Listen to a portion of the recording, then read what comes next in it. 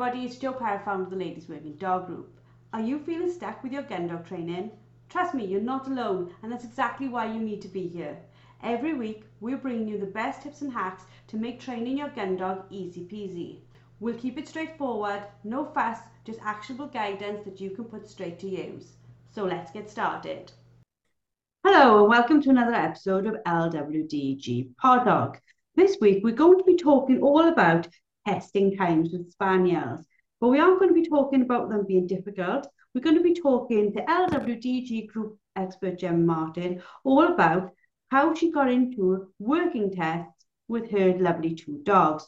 So, first of all, Jem, tell us a little bit about yourself. For people who don't know you as a group expert, don't know your background, tell them about yourself and about your dogs. So my name's Gemma Martin. I'm based in Suffolk and run Whistle and Wag dog training with my friend Nikki Kenny. I've probably had a different start to the sort of working dog arena than everyone else. I was never involved in sort of shooting or beating as a kid like a lot of people were. I'd always wanted a spaniel, and that was sort of from a very young age, and finally got one when I was in my 20s.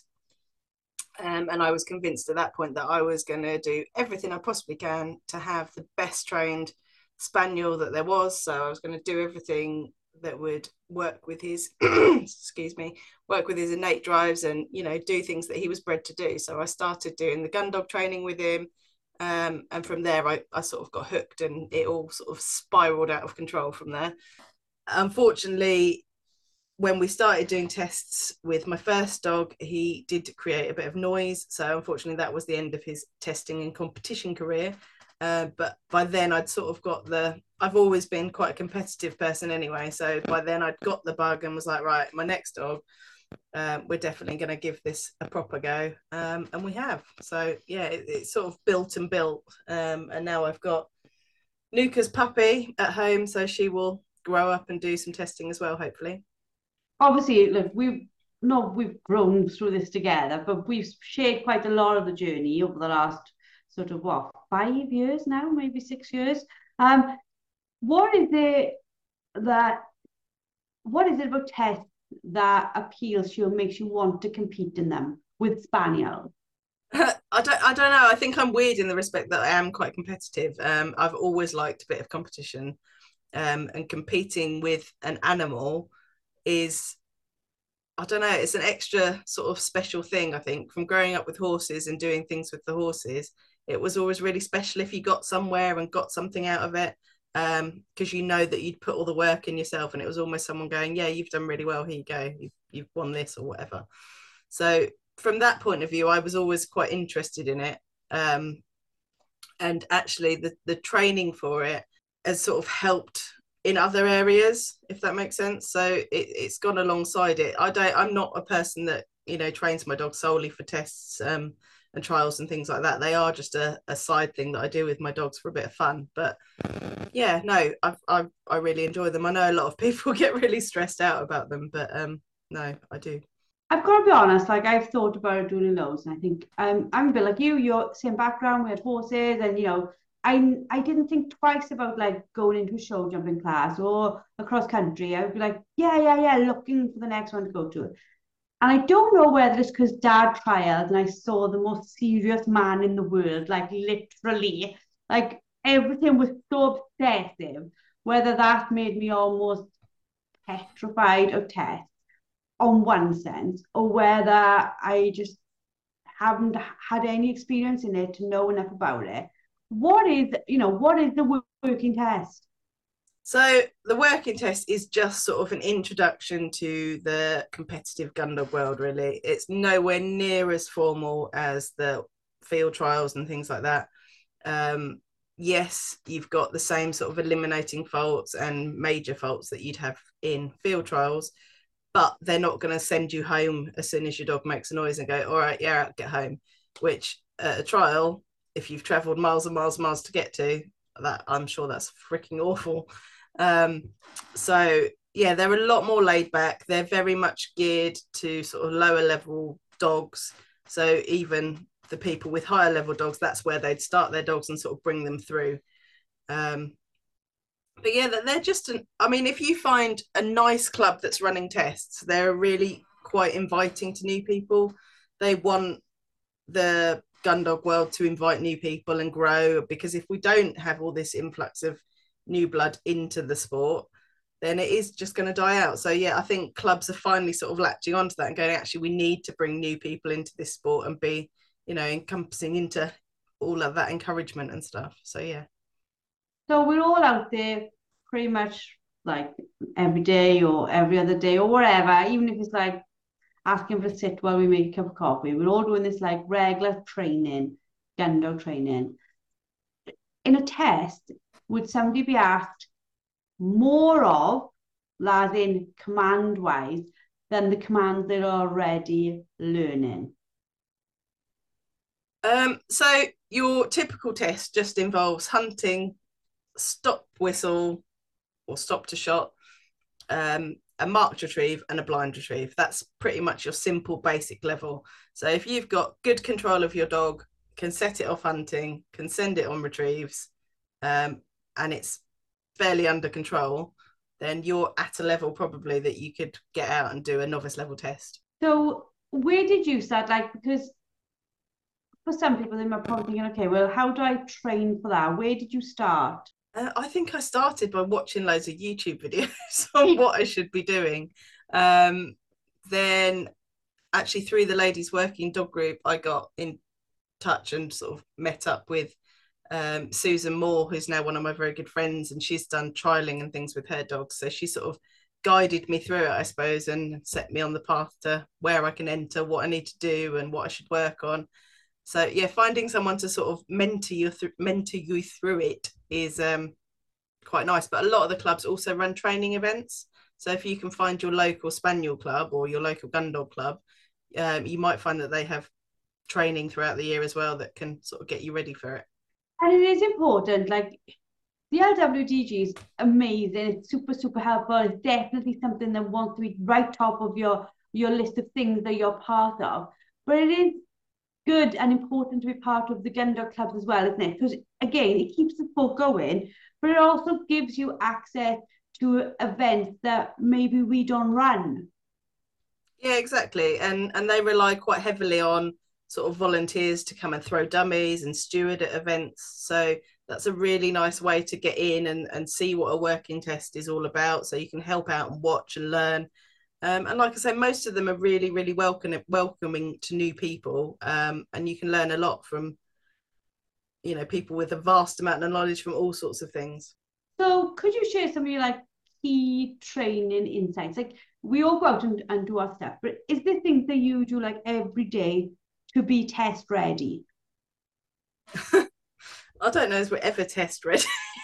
I think the main thing is making sure that you're keeping your dog close. The most important thing for spaniel working tests is that one, that your spaniel hunts nicely, and one, it stays close and doesn't mess off half a field away while you're trying to do your little beat. So as a result of that, and probably because I need them to stay close when I'm working anyway, so it ties in. Whenever we are out walking, they are, kept fairly close when they're even on free time. So that's probably my one thing that I am very, very aware of when I am out with them.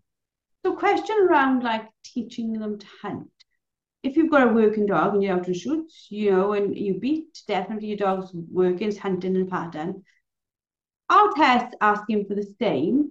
And I've probably got two questions on this, and I'm sure listeners are thinking the same, is how do you teach your dog to hunt an area if there isn't anything in that area? I don't know. I wish I knew, Joe. No. So in a test, they're looking for what they call good treatment of your beat area. So the dog should cover it all from side to side and not miss any areas. They talk about drive and style are two of the points that they look at to award points on. So drive is your dog's sort of eagerness to get in there and get its nose down and find stuff.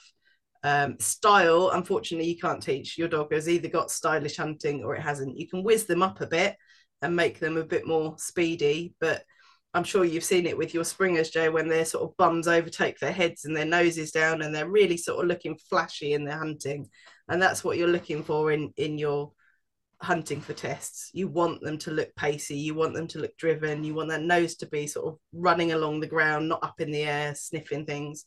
And like I say, staying close and covering that beat in front of you and not missing any areas. But yeah, there's this like really, I suppose the questions people want to know the answers to is like, well, how do I do this? And how do I do this?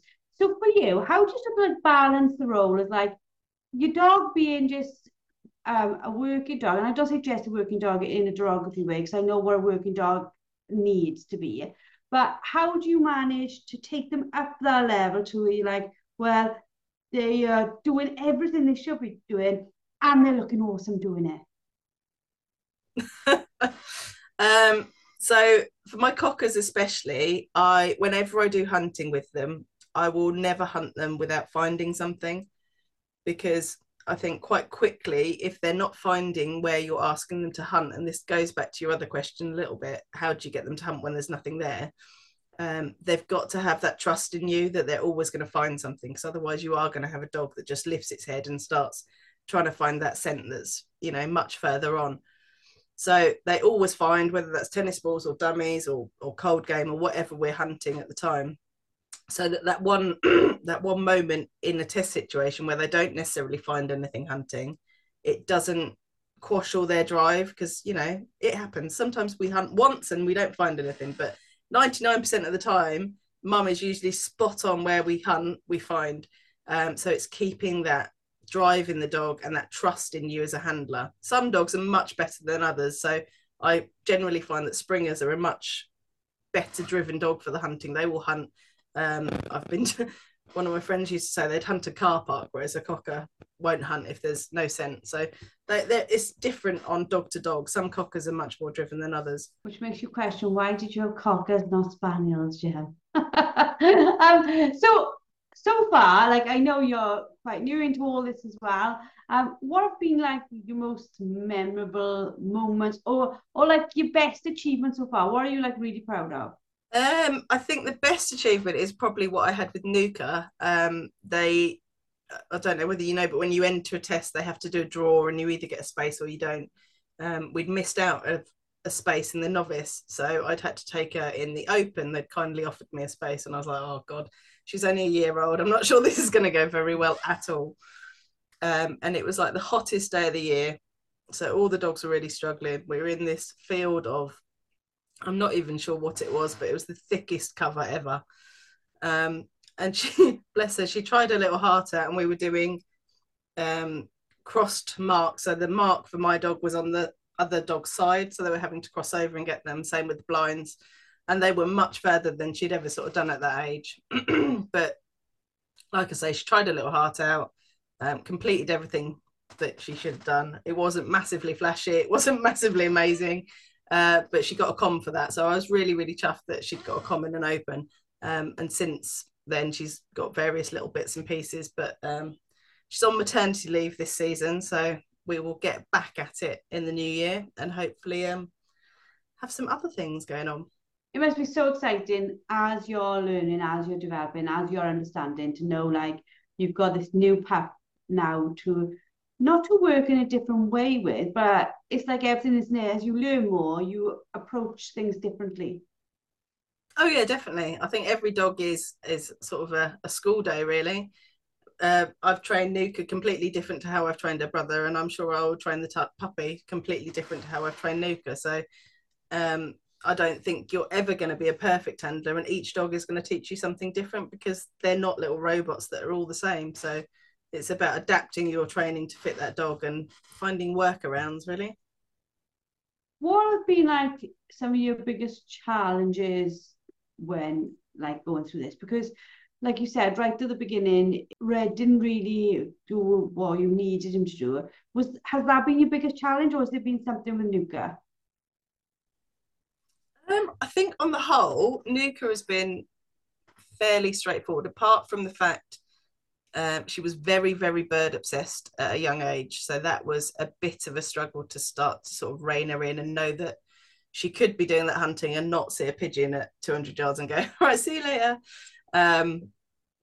So yeah, that was a bit of a struggle, but that's sort of under control now. I suppose the whole red making noise thing was just really disappointing, because in all other respects he was ace. He would stop on shot, he would hunt, he would do every single retrieve that probably a Labrador could do. He's got amazing retrieving. But again, that wasn't always the case. We worked really hard to get his retrieving to where it was. He used to spit dummies at 5 meters and not bring them all the way in, and all sorts of other stuff. So like I say, every dog will throw you a different challenge. But I suppose it's not giving up on that. I mean, yes, I gave up to an extent on the noise, because it's not really something I can control. It's not like he was sat there squeaking his head off. They'd be little beep as he went off hunting or things like that. So yeah, no, it's interesting how you learn to manage different things with different dogs, really. Do you think, like, obviously we're all used to bonding incredibly well with our dogs because we work them and we train them. Did training for tests, like, make that bond even stronger? Because you're working at a slightly higher level again now, aren't you? I think it's transplanting those skills that you use in the field every day and then just putting them in a competition scenario. I think it's probably slightly more pressured at time, because I probably get nervous and they get a bit nervous or whatever. But I think the bond is already there from doing all the training, doing all the work out and about, and things like that. It's a different kind of thing going out to a test. I can't explain it. With regards to, like, equipment and resources and things that you need, do you dress differently? Do you use different dummies? And I'm sure you're like, Joe, these are mad questions, but like, I want to make sure we really do cover it. Is there anything else you need more than what you're training with anyway? No, so like I say, use your whistle. Generally on a working test, they'll use sort of normal basic £1 dummies that most people have got in their training kits. Having a nice area to practice your hunting in, so a nice bit of cover. It doesn't even have to be amazing, just long grass or something that your dog can practice getting its nose down and practice short stints of hunting. Training with a friend, because when you do tests, you always hunt up in a pair. So you'll have one judge on one side, one judge on the other side, and two competitors hunting at the same time. And getting your dog steady to other dogs retrieving, so that when the other dog on the other side is retrieving, your dog needs to stay in that sit. So little things like that, that you can practice. But no, you don't really need any special equipment. They do use starter pistols in working tests, so making sure your dog is happy with shot, and teaching them to eventually stop to that shot as well. But no, I think anyone can have a go at it. And like I say, I think if you're thinking about it, get in touch with one of your clubs, the local clubs, and just see if you can go along and have a look at what they do. Is there anything you do to mentally or like physically prepare? Is it more demanding than a normal like training session? I think it's more anxiety inducing when you're waiting to go in. But no, I try to look at every test I go to as just a training day, because you're in a new environment that you can practice hunting with your dog. You can practice some lovely retrieves that the lovely helpers of stewards are putting out for you. So just sort of have fun and don't put too much pressure on yourself, because as soon as you do that, that's generally where it starts to go wrong, because the dog wonders why you're a bit more achy than usual. And what about sort of like the community aspect of gun dog training? Are people in tests like lovely? Are you meeting loads of people, or is it like, I'm competing against you, I'm not talking to you? I think that varies from club to club. We're really lucky with our local club that everyone's really, really friendly. Half the time the gallery are getting shouted at because they're being too loud and chatting. So yeah, no, it does vary. And I think if you start chatting to your clubs and maybe going along and meeting some people, you'll be able to get a feel of what the clubs are like. But on the whole, most clubs that run sort of tests are generally quite welcoming and kind, and they'll be ready to support you getting involved. So if somebody's sitting listening to this now and they're like, okay, I'm going to have a go at it, you've sort of given them the really good top tip of like, find your gun dog club and get involved in that. Do you have any other sort of top tips? Is there stuff they could be watching on our masterclasses, or is there things they could be doing that would really help them get it right? So I think my top tip would be not to practice the test environment too much, which is what I mean by hunting your dog up, shot goes off, your dog sits, you throw a dummy out. because what you can create is a dog that's test wise. So as soon as you're in that environment, they'll be hunting up and almost looking at the dummy thrower, but instead of hunting and getting their noses down. So it's not something I would practice as a scenario a lot, because dogs just get wise and then they don't hunt. So practice all the little bits separately and they will all slot together. Sorry, when you come into your test day. As far as separate elements, a nice retrieve, so a nice marked retrieve with your dog so they can go out and straight back to your hand. Practice your blind retrieves. For Spaniels, luckily at novice level, they're really not that long and they generally do them to a white post that they stick in the ground. Again, don't get your dog too locked on to just doing it to a post, because if one day they don't do it with a post, your dog might struggle. The stop whistle and stop into shot, and steadiness around other dogs doing stuff. So once your dog has stopped, can it remain there while another dog goes past and gets another retrieve? But I think other than that, just keeping your dog nice and close, doing some fun short bursts of hunting so you keep that drive up and it's finding stuff. Yeah, and there's not a lot else to it really. It's really basic compared to the Labrador tests, and that sounds probably quite harsh, but Are we going to expect our spaniels to have good heel work off lead? no, you don't have to do heel work in a spaniel test. You keep your lead on until you go up to the judge. All you need is that when you take your lead off, that your spaniel doesn't do a bunk. So once your lead is off in a working test, you are what's called under the judge. So they are marking you from that point. So once that lead comes off, you want your spaniel to stay nice and close, and then you set it off hunting. Did you want to go through some sort of eliminating faults and major faults that would happen? Absolutely, I'm sure our listeners would love to. So the eliminating faults and major faults are the same as that you'd find in a field trial, so they're a good thing to work towards.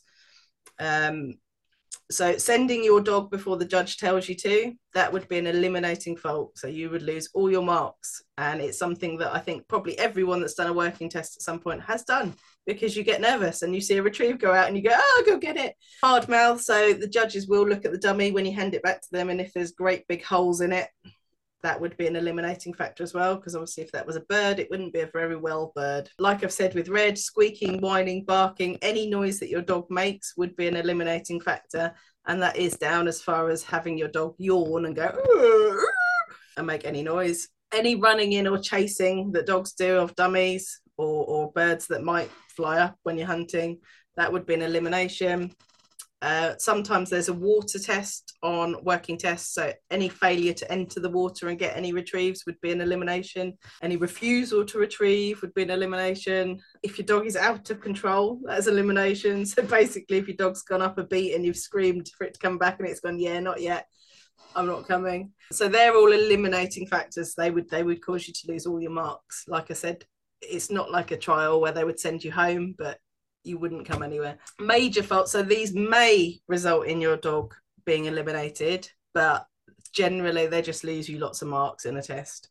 And that is if your dog stops to go to the loo while it's hunting or working, catching healthy game, so if they peg any birds that happen to be there while you're hunting, noisy handling, so if you're there sort of screaming at the top of your voice for your spaniel to get back, or you're blowing your whistle like it's a trumpet, they don't like that either. Not making good of the ground, so if they're not covering the ground well, if they're just sort of tootling around at your feet or they're taking a beeline straight ahead, that will lose you marks. Not stopping to your stop whistle or shot, and failing to find dummies or retrieves and things, that would also lose you marks. So yeah, there's loads of places to lose marks, but it's not thinking about those bits too much. So have you taught your dogs to stop to shot, or allow them to stop them straight after the shot? So initially, yes, it is pairing that stop whistle to the shot. Mine, well, Nuka seems to be quite contextually aware. So on a shoot, she won't stop to every single gun that goes off, which is handy because I need her to carry on hunting. But in a test scenario, if she hears that start whistle, she will stop to that and wait. So I think dogs are clever enough to sort of start to distinguish the two in that respect. Fabulous. And so what's the future for you, Jem? Is it a case of like, I'm just going to compete and keep doing like working tests, I love it, or you're like, well, actually, one day I'd like to trial. What are your thoughts around it all? I'd like to get Nuka to a trial at some point. I mean, people will probably tell me that she's getting on a bit to do her first trial now, but I don't really care. I mean, I won't be traveling to one that's a million miles away, but yeah, my aim is to get her in a local sort of trial and see what happens. Finally, our closing thoughts there. Is there anything that, like, if listeners are listening and they're thinking, oh, can I contact Jem and ask her a question? How do people get hold of you? So they can either go to our website, which is www.whistlandwag.dog, or they can find me on the LWDG Facebook page as Gemma Martin, or they can ask you where to find me, and I'm sure that you'll forward messages on to me. Thank you so much for answering the questions. I have genuinely learned lots, and you have actually helped me calm my fears about it, because listening to you, I'm thinking, okay, that would need polishing up, but that is actually okay with my dogs, etc. So maybe it's just a case of putting on my big girl pants and going and having a go. Next year, members of our group will get access to a very unique competition, which will be for our members only, where you won't run against other dogs, you'll run against yourself. So that'll be coming out in 2024, and it's going to be great for people who've got dogs who maybe are not good around other dogs, and also good for dogs that maybe like Red, they squeak, etc. That won't be a markdown fault. The idea of this will be for you to enjoy competing, doing stuff very, very similar to a working test, but maybe not having so many out elimination reasons. That's right, isn't it, Jem? Yeah, not so many eliminating faults.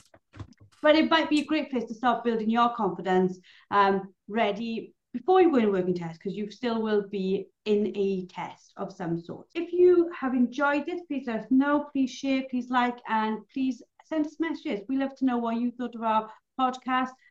If there's any sort of topics you'd like us to cover in 2024, please let us know. Thank you very much for your time, Jem. We do massively appreciate it. And we shall see you all next week. That's it for today's episode. A massive thank you for tuning in. Don't forget to head over to the LWDG and sign up for our membership. Get access to expert-led training, a wonderfully supportive community, and the resources you need to become a confident and skilled gun dog trainer. Let's take this journey together, because no woman should have to train her gun dog alone. We'll see you all next week.